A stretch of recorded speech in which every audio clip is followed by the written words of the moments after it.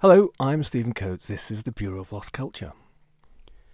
If the bodies are empty, cloud vapours of the spin-off dialogues are thicker than speech. We all adjust over the stadium, the missing spire, the half-circle of border ditch around Limehouse, keeping out the histories of Mile End, Ratcliffe, Poplar, laneways weighed under different gases, the encroaching fen. The speed of the time of the place changes. Now I am frighted in retrospect by a glimpse of the original wood, Hawksmoor staircase rising from the recently sealed porch, unvarnished grain of parallel universe. There is also Hablot Brown's etching, strong ground. To be here is wide enough. Understand the spreading of the clouds, the noise of his tabernacle. Endure, listen. At the mercy of cattle replays, open fields, Egypt the unredeemed. Today Arthur called Charlie out to witness a double rainbow. I remain in the bike shed, finger paws irreversibly black, the nearest coast of darkness.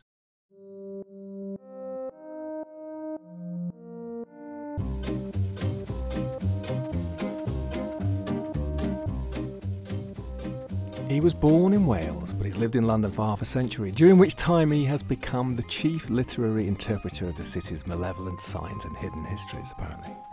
A British writer, documentarist, filmmaker, poet, flaneur, metropolitan prophet and urban shaman. A keeper of lost cultures, we like that, and a futurologist. A beat aficionado, walker of ley lines, alternative poet. He believed, apparently, that Thatcher was a witch, and still does. He is, of course, Ian Sinclair. Welcome, Ian. Welcome, yes. Do you recognise yourself in any of that description? No, not really. But it gets to be a harder and harder job to play yourself. And I'm kind of wearying of that. I'm looking for whatever the next thing is. The facts. You've written over 60 books. A lot of them have written me. You start out that you're trying to write something, and then you realise it's only going to work when that something begins to write you, and it's a sort of collaboration. And that collaboration is very much to do with where we are now in London. I mean, it wasn't sort of available to me in Wales where I grew up.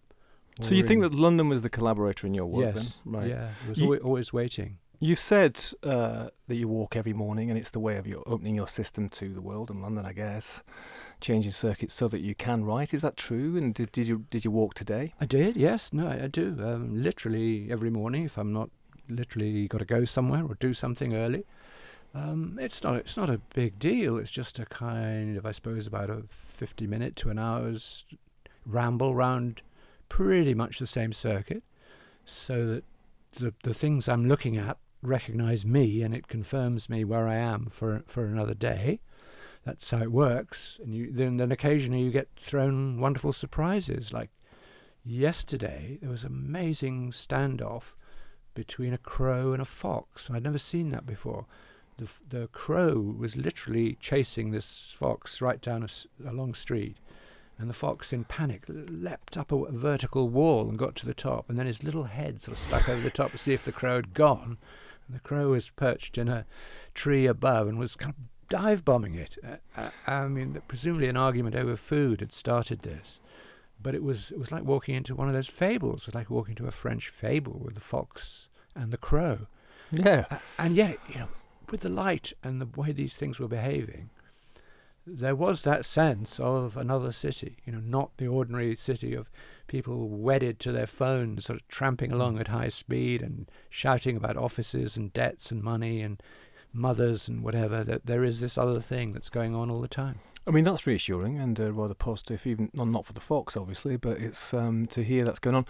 We probably don't notice things so much, do we? Because we're buried in our phones, even when we're walking sometimes. Yeah, that's one thing. I think the first thing to do is to get rid of them and to sort of derive the equivalent from building up a soundtrack, a natural soundtrack. There's enough noise going on out there without this thing, and you've either got devices that cut you off from that, or you open yourself to it. And having had that little bit of exercise and loosened up, and also let my head loosen up, I'm ready to get to work, because that gets more and more necessary, as time goes on. I wanted to come back to, obviously, to walking, because it's played such a big part in your work. And, I was wondering if there's a sort of the counterculture of walking, which you probably in a way. I think that would be a generous way to look at it. I think there is a kind of walking brand that's become the thing now. That walking is posted as it's like wild swimming. It's a kind of good thing to do. Hackney Council actually gives lessons in walking. No, they got a leaflet through my can't door be true. when I passed 60 or whatever, to say, you may not walk very much, but if you'd like to come out to London Fields, we take groups around and show them how to walk and what you should do.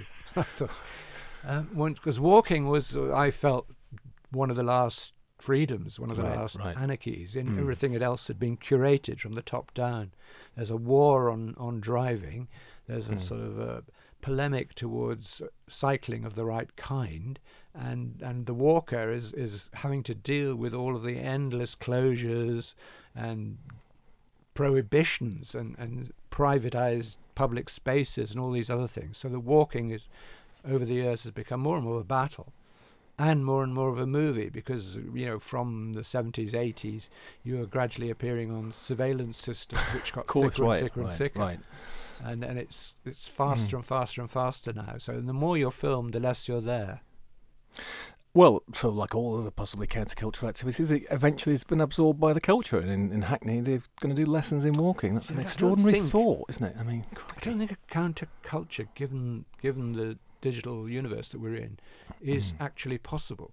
I think the counterculture becomes another kind of establishment to be manipulated, and that what you have to look for really is sort of subterranean cultures that are beneath all that and are still hanging out in little pockets. The sort of official version can so soon be curated. I mean, we're doing it now. We're setting up a kind of a system which you could apply to join, and which would have markers and people who've done various things. When it's the real one would have to be invisible. I'm really glad that you've dived in already, because, of course, as I mentioned earlier, I was going to ask you what is counterculture, and in fact, maybe the more important question, which you're just answering there, is where is counterculture? Where it is if I knew where it was, in a sense, it wouldn't be there. Mm-hmm. It's got to be somewhere that's invisible. Maybe it's in Dagenham. So essentially, the essence of it would be to be out of sight, but to be busy. I mean, there are a lot of people who I've seen who've done that and then emerged to be famous or celebrated, like people like Alan Moore, who obviously in Northampton in his earlier days was invisible, but he was doing things all the time and creating things, and it gets eventually recognized and becomes approved, and it goes into the system. But in its origin, it doesn't. It's out there. It's just some crazy person doing stuff, and then they meet each other, and a kind of network develops, and so the whole system builds up. It's interesting what you say about Alan, because, of course, he's remained in Northampton, which isn't the first place you think of when you think about counterculture. And yet, he told me when I spoke to him earlier this year, he was saying that he's just started up an arts lab. Yeah. Which is like a kind of reinvented arts lab. Right. I think he was doing arts labs back in the day. He was, yeah. Now he seems to say that in trying to set it up again now, it's very difficult because the people he's talking to have no similar frame of reference. In the day that he was doing it, he was already deeply embedded in American versions and looking what was going on with Jim Haynes and arts labs in London and Edinburgh and Paris. And yet now the younger kids he's doing, really don't have that sense. They live in a much more immediate world where everything is instantaneous. And so Alan Moore is like some ancient sage magician who has appeared on the scene to try and invigorate them and tease out their own magic. Yeah, I think he was insisting on paper and not digital. But with regard to what you were saying about where it is, that's an interesting thing, because we often talk about it anyway, like it's something that happened in the 50s, 60s, 70s, 80s, and in fact it may well be going on, as you say, out of sight on Peckham, halfway up a tower block in Peckham. There's probably some kids making some strange music. It's just that it very quickly, a lot of that stuff gets into the mainstream culture. Because when they're making it, generally their first instinct is to put it up somewhere on the internet. Jonathan Green told me, I don't know if you know Jonathan. Dictionary of Slang. Yeah. So we were talking about slang as countercultural language, and I was asking him, well, all these words, these 60s words like hip and chick and pad, groovy and all this stuff. Which where actually 1940s words. Well, actually, he says that the 1920s, 30s Yeah. black words from hip America, and he said that time it took about 40 years for a word which, had its origin in black America to get to, Soho in London in the 60s. He said now it takes about 40 days. I'm going to take you back. You're born in Wales, as we said, the son of a GP in Maesteg, studied in Cheltenham. Apparently, a teacher lent you a copy of On the Road. It wasn't On the Road. It was Maggie Cassidy, a young love affair in Kerouac's own life, transmuted into a sort of fiction of him as still ambitious to be a football player and a sprinter, and having this fascination with this young girl who is based on a real person. And as soon as I'd read that, what I recognised its energy and its immediacy, and also I suppose at that stage of life the kind of things it was dealing with. And I chased up On the Road, which had just been published, and got a copy of that, and then followed him, as the books appeared. I still read him. I mean, I still think it's wonderful. Well, I was just thinking as well is that your own books have got these epic journeys. I mean, his were often by sort of railway wagons across east to west and back and forth, sort of hobo America, wasn't it? But I mean, yours are on foot often, but along or on peddler. In fact, in the case of the Thames. I think there's a huge difference apart from talent. Is that his journeys were very much in a kind of mix of Buddhist Catholic spirituality, that they were pilgrim journeys, and they were doomed to disaster. They were always failed journeys, because the restlessness was such that as soon as you'd arrived you had to turn around and come back, and there wasn't a kind of home base. And I think the way it's worked really well for me is establishing a locale and working outwards from that, bedding into a place that wasn't my own, but I happened to come to live in, and finding out all I could about it, then striking out further and further. Particularly the one of going around the M25 was perfect, because it sort of defined the limits of what London were. It prophesied the London that was coming, and it led you back into the science fiction horrors of the 19th century. And yet, at the end of all of these days of venturing, I would just come back to where I started, in the same house, and settle down and write about it, and then make another journey at the end of the next month. From Dublin, where you'd gone to after Cheltenham, you came to London, and you found this derelict mid-Victorian terraced house in Hackney, in Haggerston, which you bought for what seems like an extremely small amount of money, £2,000. Money which you made from making a film about Allen Ginsberg. Yeah. So there was a sort of another link with the Beats. Well, tell us a bit about that. I mean, I was just going to say, but you're still in that house, and of course, actually for you, that is the centre, right? That's the centre which you can make your epic, journeys on foot or whatever, but always come back to, rather than crisscrossing this vast continent. Yeah, the whole experience, I think the definitive experience of it all was this seemingly accidental event in 1967. I'd left Dublin, where I'd been a student, and come back to live in London to try and finish a film which I'd had a small grant to make, which I was making in London. And I was teaching in Walthamstow in a kind of really strange technical college stroke art school. And someone I'd been in film school with in Brixton in 1962, a Dutch guy, said, West German TV are putting out tenders to make programmes, because they think London is where it's happening. And just at that moment, where I was living, it was quite close to the Roundhouse in Camden Town, where they were going to have the Congress, the Dialectics of Liberation, run by the anti-psychiatrists Lang and Cooper and so on. And they were inviting Ginsberg and Stokely Carmichael and Gregory Bateson and Marcuse, everybody. Suddenly it was as if the whole forcing house of these bits and pieces that I'd never connected was in one place.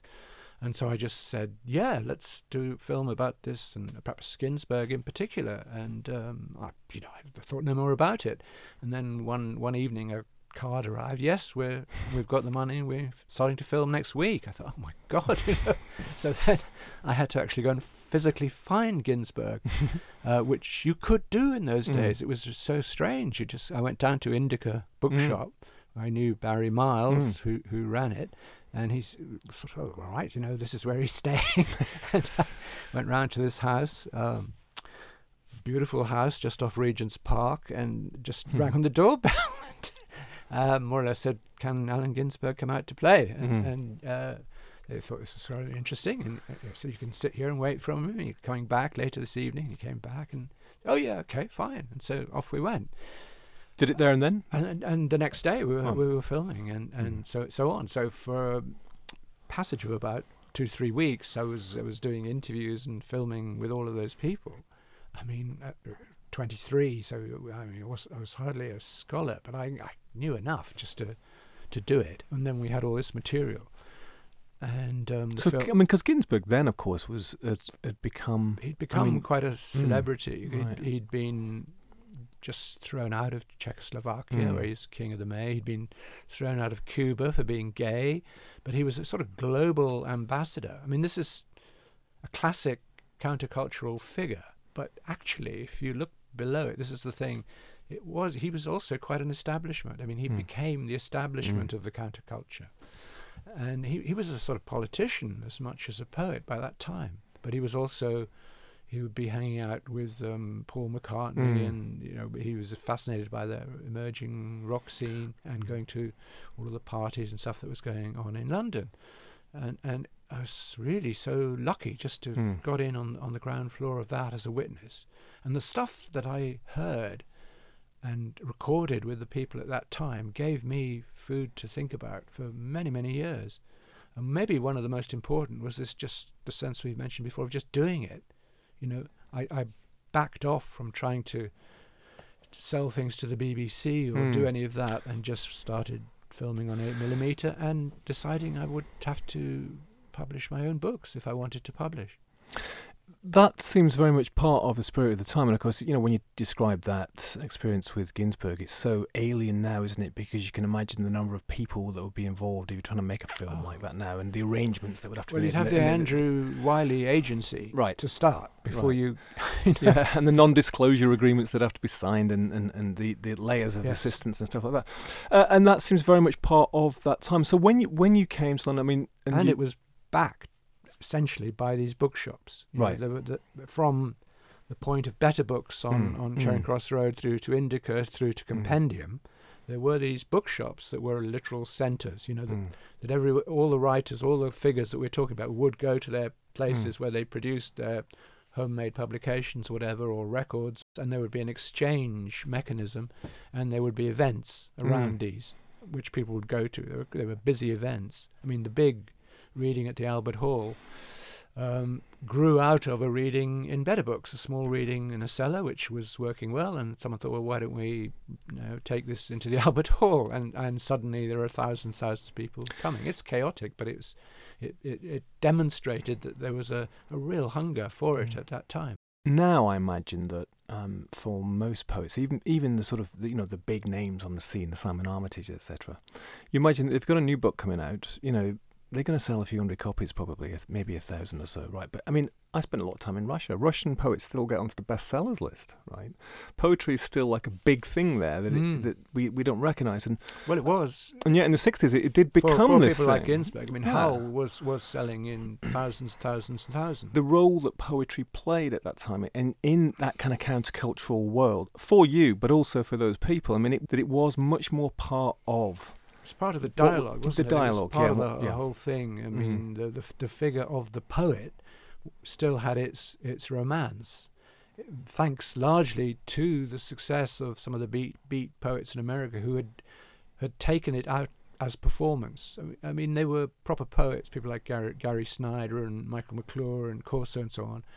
It's not that they were just performers, but they did perform their poetry to large audiences. And they got into a circuit of travelling around American universities in the moment of countercultural resistance, to Vietnam War and so on. The poets were a voice, and it climaxed, I suppose, in the Democratic Convention in Chicago when Ginsberg and Burroughs and Genet and people were there, when the Mayor Daley's police were just beating the hell out of these people that were arriving. So essentially, they were quite a heroic in America anyway, a role, and some of them were going to jail. Ed Sanders was sent to jail for protesting nuclear submarines or whatever. Here it was never that dramatic, but reflecting that there were substantial small networks that built up in places like Morden Tower in Newcastle and down in Bristol, and these people started to meet each other. And I mean, it was never anything they did was not going to sell in thousands, but there was a good hardcore audience, and it meant something. It wasn't a career, you know. I think the thing, you know, you're talking about Simon Armitage. This is a career poet who's doing a lot of manifestations of other things beyond poetry.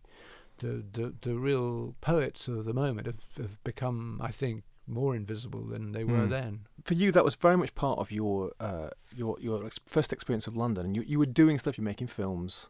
You're writing poetry. I'm assuming there's quite a lot of events around poetry in the bookshop scene. There would be regular readings, and sometimes big ones, conferences whereby American poets or European poets would be coming and joining these, and there would be real audiences, you know, in the hundreds rather than the usual 10 or 15. So that was viable, and I think until the end of the 70s, when the sort of cold light of Thatcherism pulled the plug on all the small fundings that were behind it. Right. And it went. Right. But I mean, it was a good, fortunate period for me. I mean, you know, I couldn't have got a living out of it in any way, or I couldn't have been published by any mainstream publisher. But it was quite feasible doing them myself, getting these small gigs and working at a job as, you know, whatever, cutting grass or Truman's Brewery. Yeah, you did all sorts of stuff, and I was going to come back to that. Can you talk about Ludheat? I mean, Ludheat was an odd one, and again, probably after the 67 dialectics, it was the next sort of big moment for me, a recognition of something very deep to do with London, which comes out of countercultural roots. People like John Michel writing about earth mysteries and ley lines and energy, and you know, Watkins and his ley lines, and particularly a book by E.O. Gordon about prehistoric London, its mounds and circles, which came to me by accident. So there was a sense of London as an animate map of all of the structures of London linking up. And I'd started to think about that, and by chance took a job as a parks gardener down in Limehouse, and got the job of cutting the grass in the Hawksmoor churches, St Anne's Limehouse and St George in the East in particular. And these at that time were real shelters for a vagrant population. There was an ancient kind of population, the people who drew on those churches as if they were medieval cathedrals, and sat drinking in the deep alcoves and told stories and all that. And I then, as I was driving between these churches, I began to think there was a link. There was something, there was a pattern in London. And going up onto the top of the hill in Greenwich, you could see what that pattern was from St Alphagia's Church below. There were exact lines running as if the whole system came alive in a sense that you might have found in the Atacama Desert or somewhere. Here it was in London, and a lot of people have written about that on cosmologies and how the star patterns are reflected in the patterns on the Earth. And then you could build up to think that the events that were happening were brought about by these connections. And I started to build up sort of wacky theories around that. I mean, that must have been quite an electric feeling, was it? If you started to sort of perceive that, or you know, that metaphorically or not, on the city. I mean, did that feel like you'd caught hold of the tail of something, or that you were? I thought I'd caught onto the tail of something that had been there, and it also related to the more conceptual ideas of the situationists in Paris. You know, this is where the psychogeography would come in. The idea of this system could be a kind of opposition to what was beginning to emerge in the culture of Docklands, this idea of just ripping down structures and putting up non-structures as if designed by a computer in their place, and swallowing landscape and swallowing and deleting history.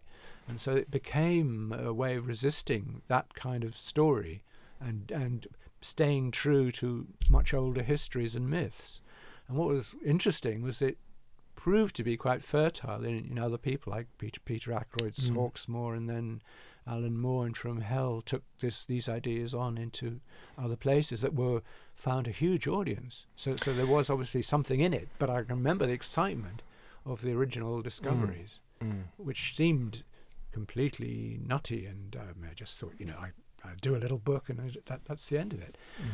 The book then was a combination of more or less diary of my working life, just things that were going on while I was travelling around as a gardener, and some sort of sociological reporting on the badly treated gardeners who were working with me, who were in there forever, who were in fact wiped out not long after I left. It all became cleared and privatized, and that sense of these people who knew the place so well and could tell you such stories was gone.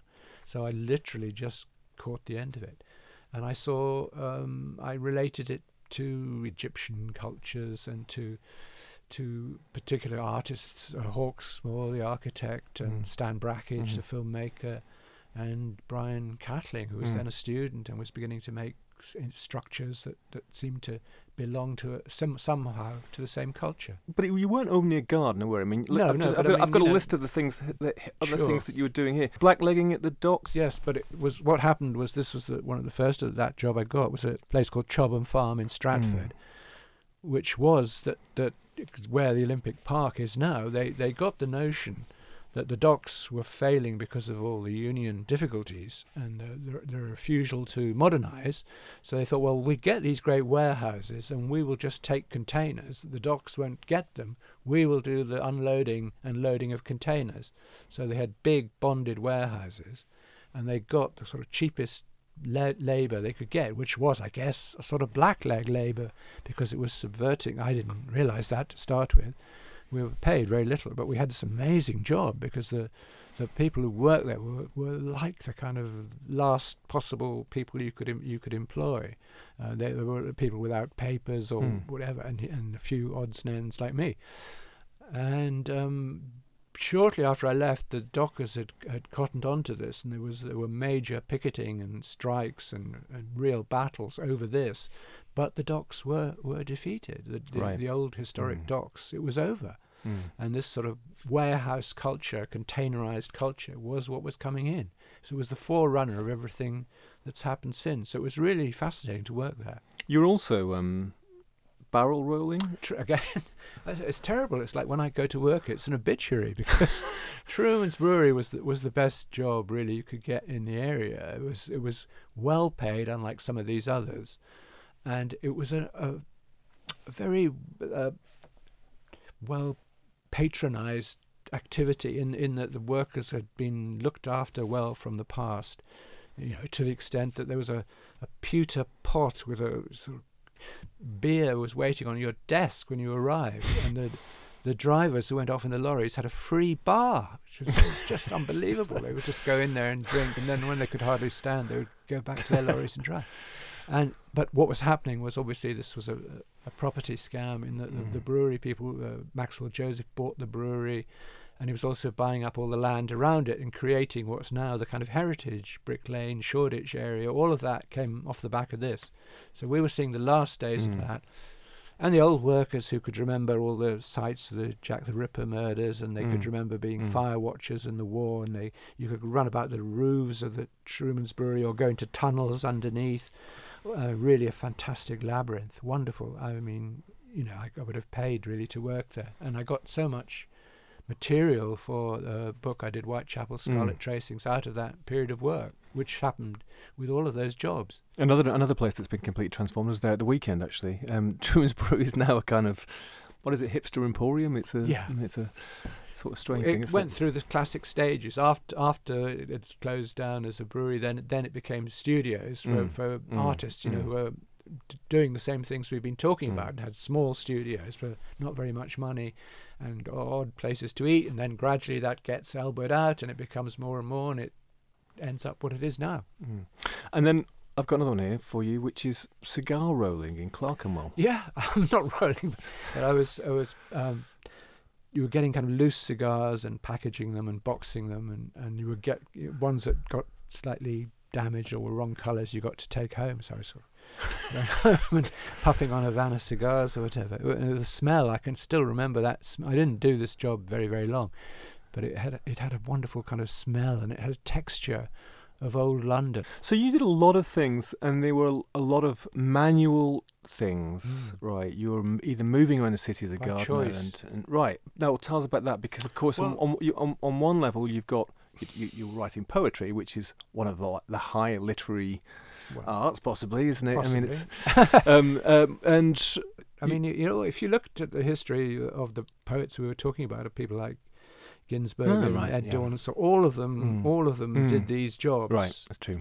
By choice, right? Rather than the bureaucracies of teaching and drawing on the same energies they would want for their writing. They wanted that writing energy to be clean and clear. Right. So if you could go out and work in the Greyhound bus station as a luggage boy, that's fine. You do it for X hours at because night. it keeps all your creative capacity that was for the work. So is it Dharma Bums when he's a fire watcher? Is it? I think yes. Sure. You go up and sit on a mountain in Big Sur and something, and you just spend the whole time looking at. They all did that. They all wanted that.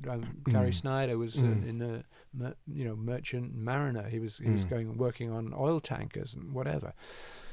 The period of doing those jobs was something that was much better than coming out of university straight into some bureaucratic thing where you're already being sort of turned into a critic rather than a performer.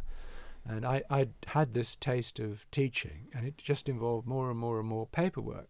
And there came a point when it was turned into a polytechnic. So if it was a polytechnic, then the bureaucracy of it was increased hugely, incrementally. I'd be filling in endless forms. Everything had to be done. And before that, it was very free and easy. And some amazing kind of people emerged from that system. It's like the old art schools. You'd get really interesting consciousnesses popping out of that system. And then it died. So I really thought this is better, me to go out, take whatever jobs are out there, and the minute I walk out the door, then I'm free to think about anything I want. And indeed, in the Ludd Heat period, I had a kind of dusty notebook, and there's lots of times they would sit down between jobs and roll up cigarettes, and they'd be smoking and chatting. So you could always scribble down a few notes. And then in the lunch hour, I'd cycle off to Tower Hamlets Cemetery, which was like a wonderful wilderness, very wild and overgrown, and find a corner and do some writing and have a sandwich and come back. Better a university for me than my actual university. Right, I mean, but it's a counterculture move in the sense that not that many people, I'm guessing, these days will give up a sinecure in a polytechnic or a university to go and be a gardener. There are huge benefits. Right. And I would say if people don't, they miss it. But of course, the economic thing now is so much tougher. Yeah, I mean, I think you've made that point of me that you and Anna have got your sense of your base. We had a house, but we had absolutely no money. But you didn't really, we could live on me making £15 a week, and Anna was teaching in primary schools for something like £10 a week, and you could live. I mean, we were fine. But that can't be done now. You're not only writing the books, but you're actually effectively publishing and printing them. You set up your own little, press, don't you, effectively? And that's part of that doing thing as well for you, isn't it? That you're not going to wait around for a publisher to decide whether or not they want to publish your work. You're going to do it yourself, right? Absolutely. That was crucial. And a lot of people were doing it. And most of the poets I mentioned found some way, and there were cooperatives. There was like Bob Cobbing and the Poetry Society. There were machines there. If you decided today you wanted to do something, you could go down there and they would show you the basic technology, and you'd have a mimeoed thing next week. That could be done, and that was done, and really established poets were doing it as well as people who'd never done anything in their lives before. And that was a terrific system, and that obviously has gone in that if you want to do it now, someone would put it up online and see what happened. But it's not gone for you, interestingly. Not because for me, no. Because I was going to mention this at the end, but I might as well mention it now. It's just that you've just got an edition of 50 coming out with Tangerine Press. Okay, that's not your press, but I mean, you told me earlier that you were basically printing them yourself and giving them to friends and stuff. No, this particular set called it's called 50 Catacomb Saints, and there were a wild kind of series of things I wanted to write. Obviously, had no commercial aspect to it, and I'd been doing it for a few years, and I reached the point where this was done, and it felt exactly like it felt in the 70s. I thought, I've done this. There's something there. I really want to do it, but I can only think of about 6 or 7 people who might want to read this. So I just went down to instant print on Kingsland Road and printed 10, and they were gone the same day. Gone. They just put them in the post office. Fine, lovely. And then it sort of stuck with me, and somebody who Chris McCabe, in fact, at the Poetry Library, was sort of saying, this is really interesting. This is good.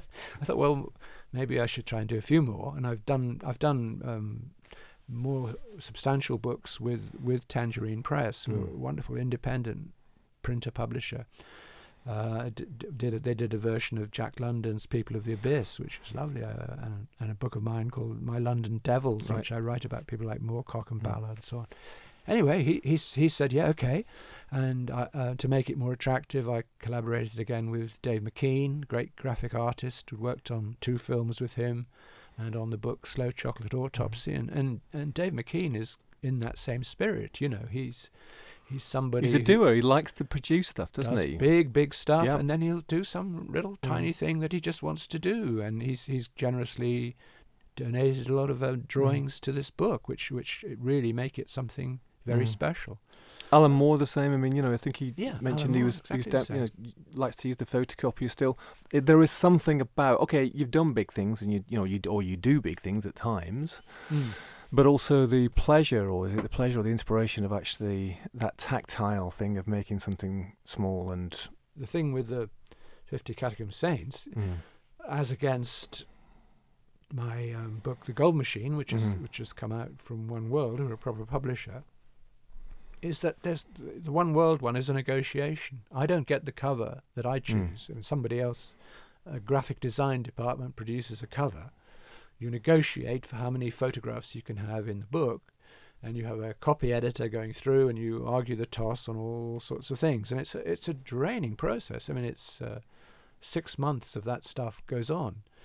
Whereas with the other thing, it's me and the guy who's actually printing it.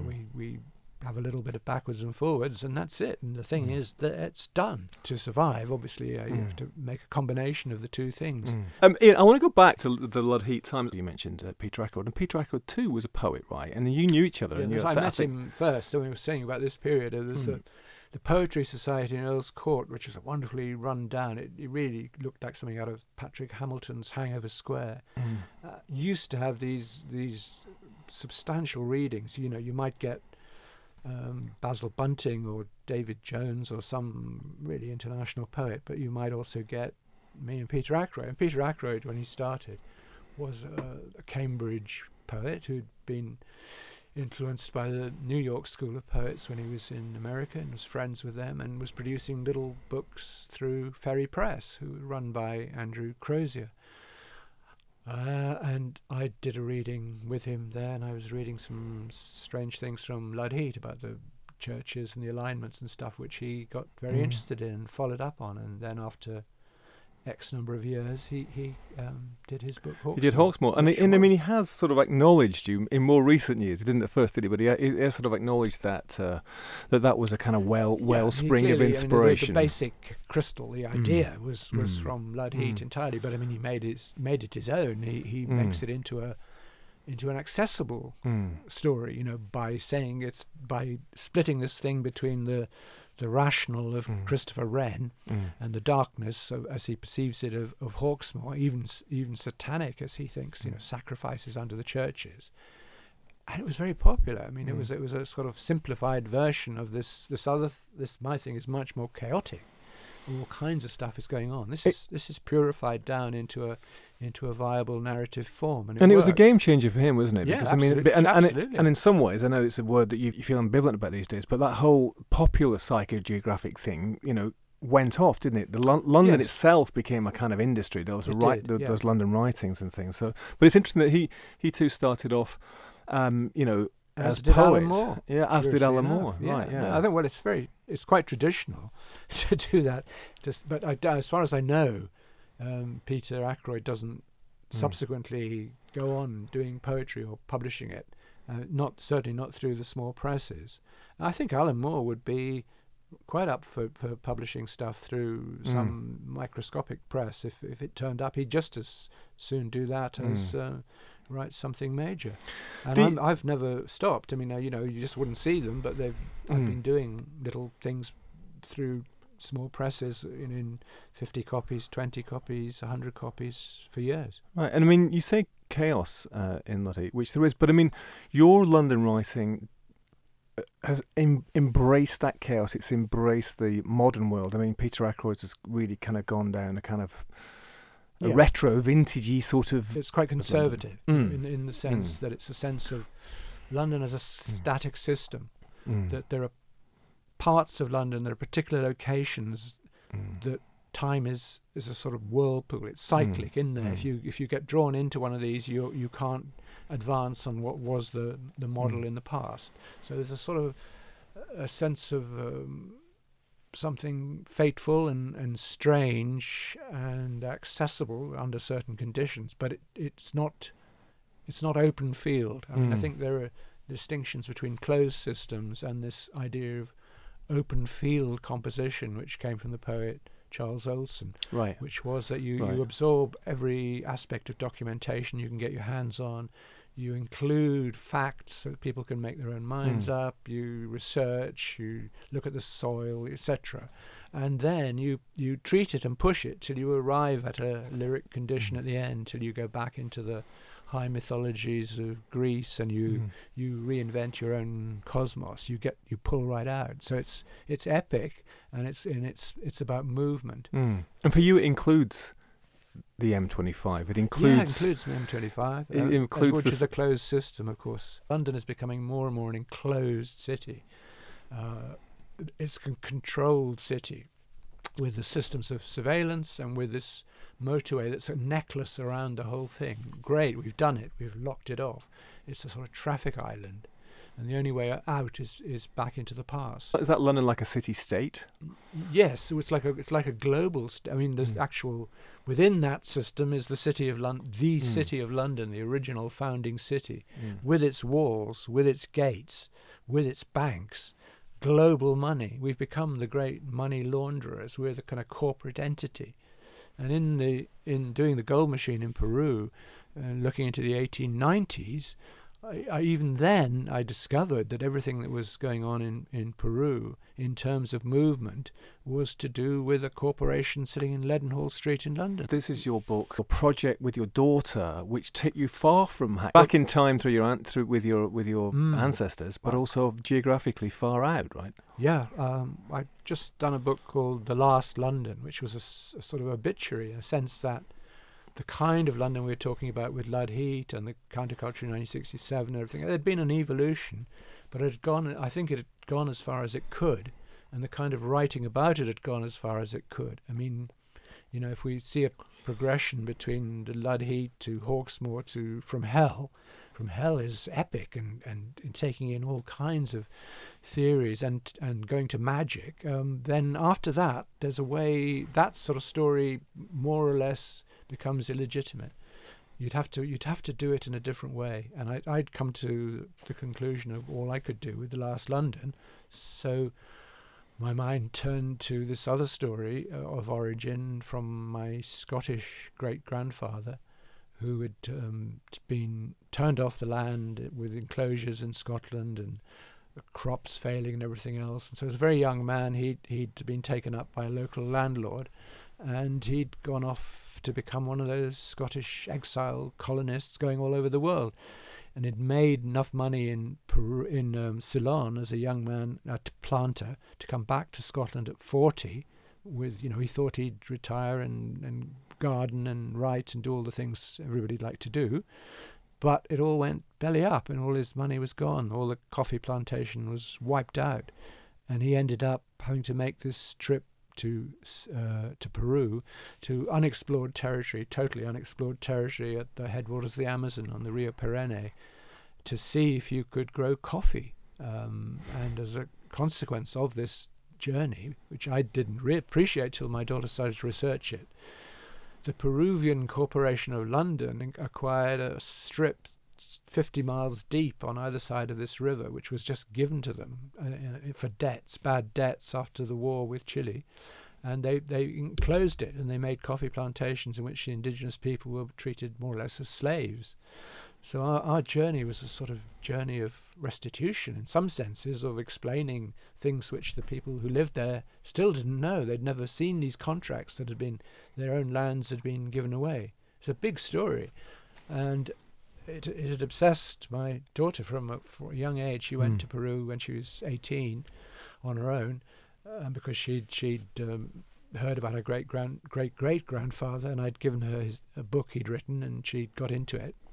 And I had been using this material for years, but as a kind of adventure story. I thought it's an amazing thing, this old Scotsman doing this thing and writing about it, because he wrote about it in the same way that I was writing about the A13 or the M25 or rambles down the Thames estuary. The same kind of language, the same kind of attitude, the same humour. I thought, this is interesting.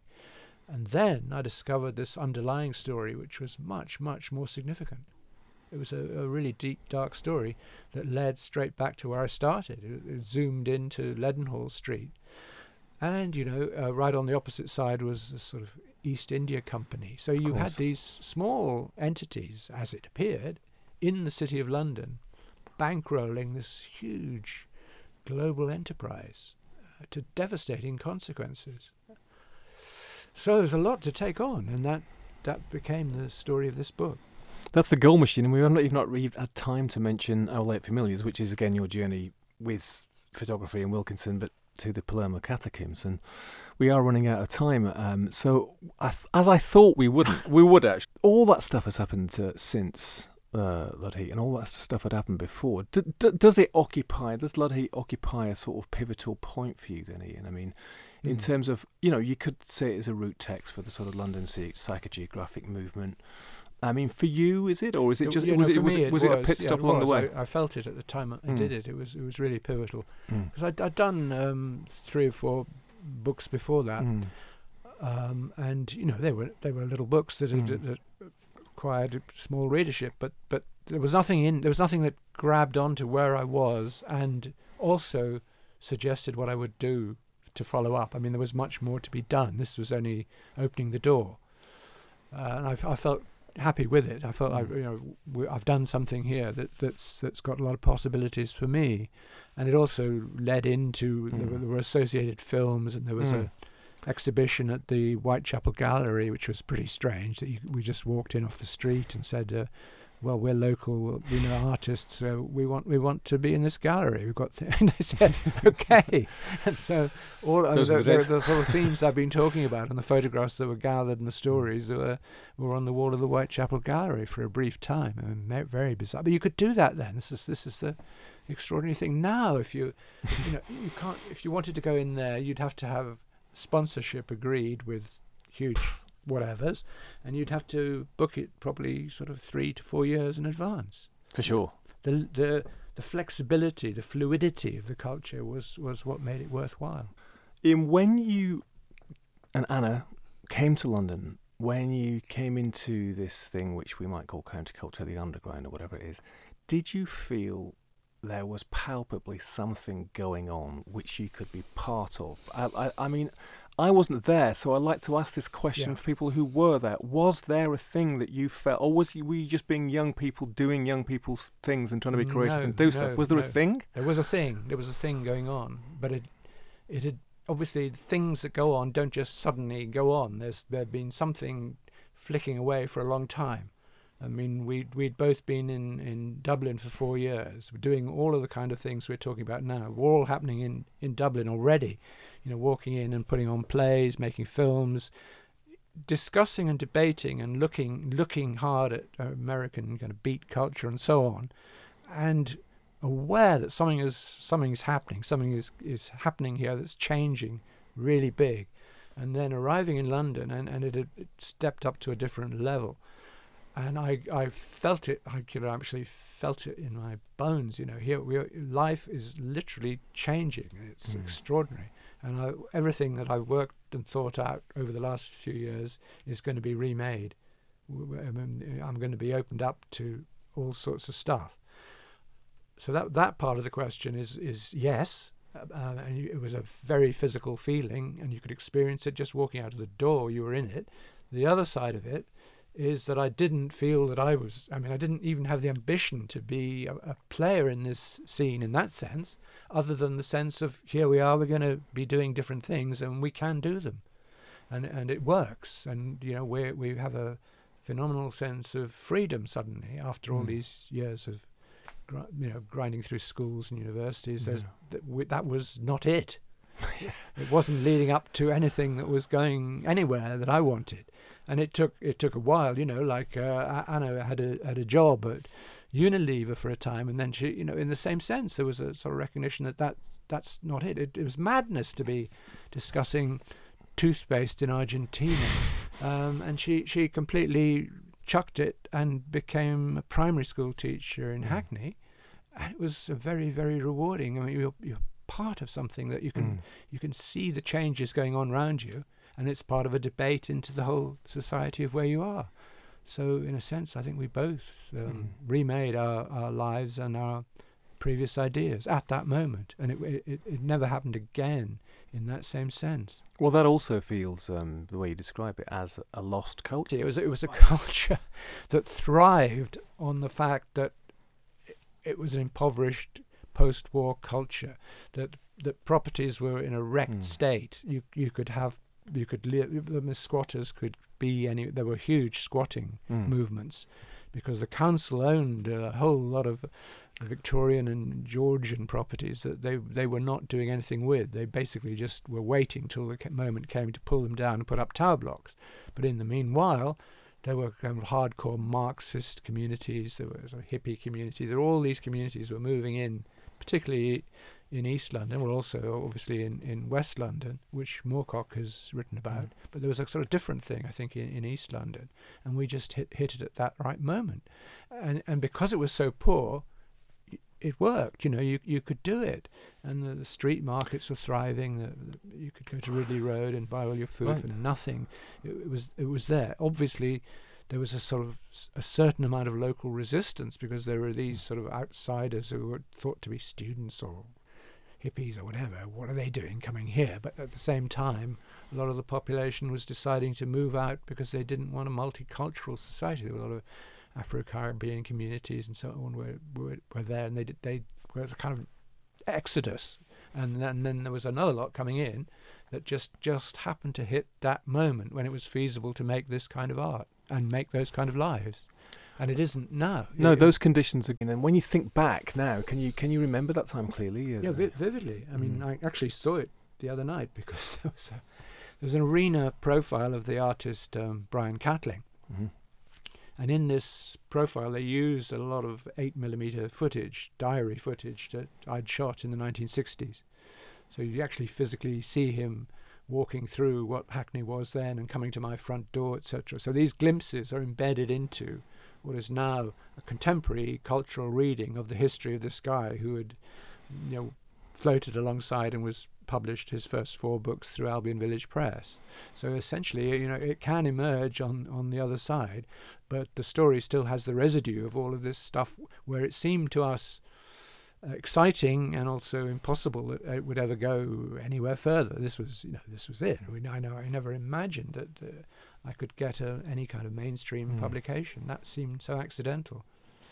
But that's another chapter, and that sort of would bring you into people like Mike Moorcock and Angela Carter and so on, who were already bestriding both worlds. I mean, Mike was very much part of a counterculture, an underground culture, but he was also hugely popular. His Elric novels were selling millions, and he was Hawkwind, and he was a model, and I only met him in the 80s. But actually, maybe partly through his meeting with you, then he himself transformed, didn't he, with Mother London and the books that came afterwards. And what we didn't we had not had time, of course, to mention Ballard, who's another friend of yours, and a peripheral in terms of geographically London, wasn't it, out in Shepperton? But well, I think Ballard really sat for me with this whole M25 project, this idea of moving out to the edge of things, and then he became a very significant figure because he's done that for years. He's always said that the dreams of terror and whatever are out in the suburbs,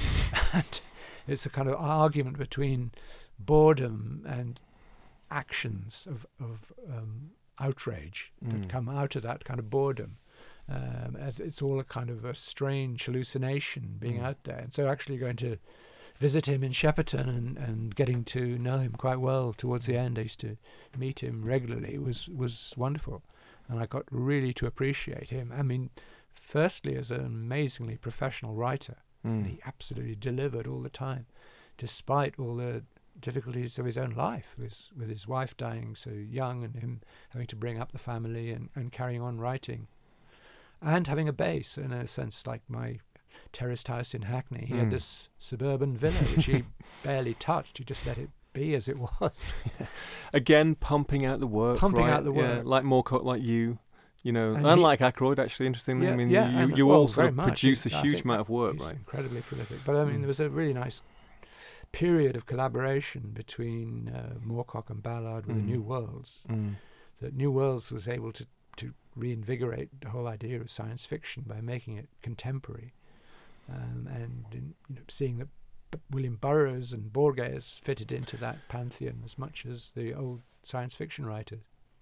So we're going to finish, and we're going to have a reading from Ludheath. But Ian, I think we should return, talk about more stuff. But I think for today, thank you so much for coming to the Bureau of Lost Culture. Thanks very much. It's really, really interesting to dust all that down and to be doing it in something that feels like it is itself part of a lost culture, a process of retrieval and resurrection. Because unless we do that, then the thing dies and disappears. So it's really important, I think, to now and again kick over the traces.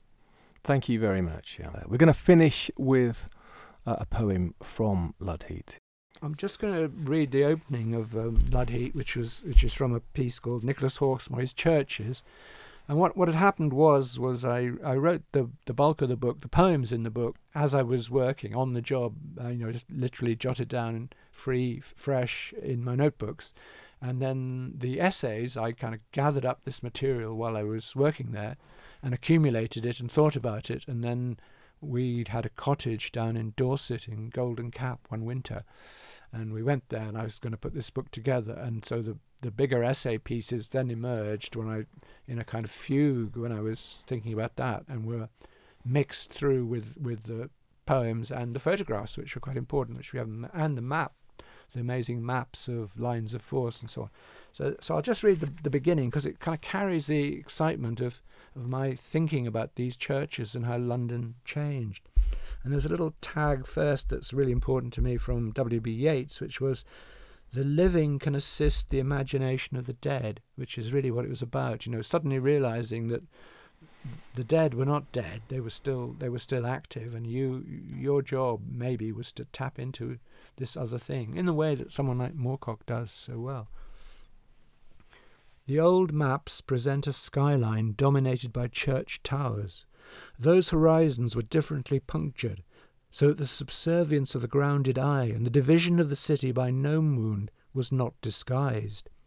Moving now on an eastern arc are the churches of Nicholas Hawksmoor, soon invade the consciousness the charting instinct. 8 churches give us the enclosure, the shape of the fear, built for early century optimism, erected over a fen of undisclosed horrors, white stones laid upon the mud and dust. In this air, certain hungers were activated that have yet to be pacified. No turning back. As Yeats claimed, the stones, once set up, traffic with the enemy. Thank you so much for that wonderful walk, I think that's the appropriate verb, through the countercultural life of Ian Sinclair. And thank you, listener. We will see you, hear you next time for more tales from the other side, from the underground. You can check out all that we do at bureauoflostculture.com. See you next time.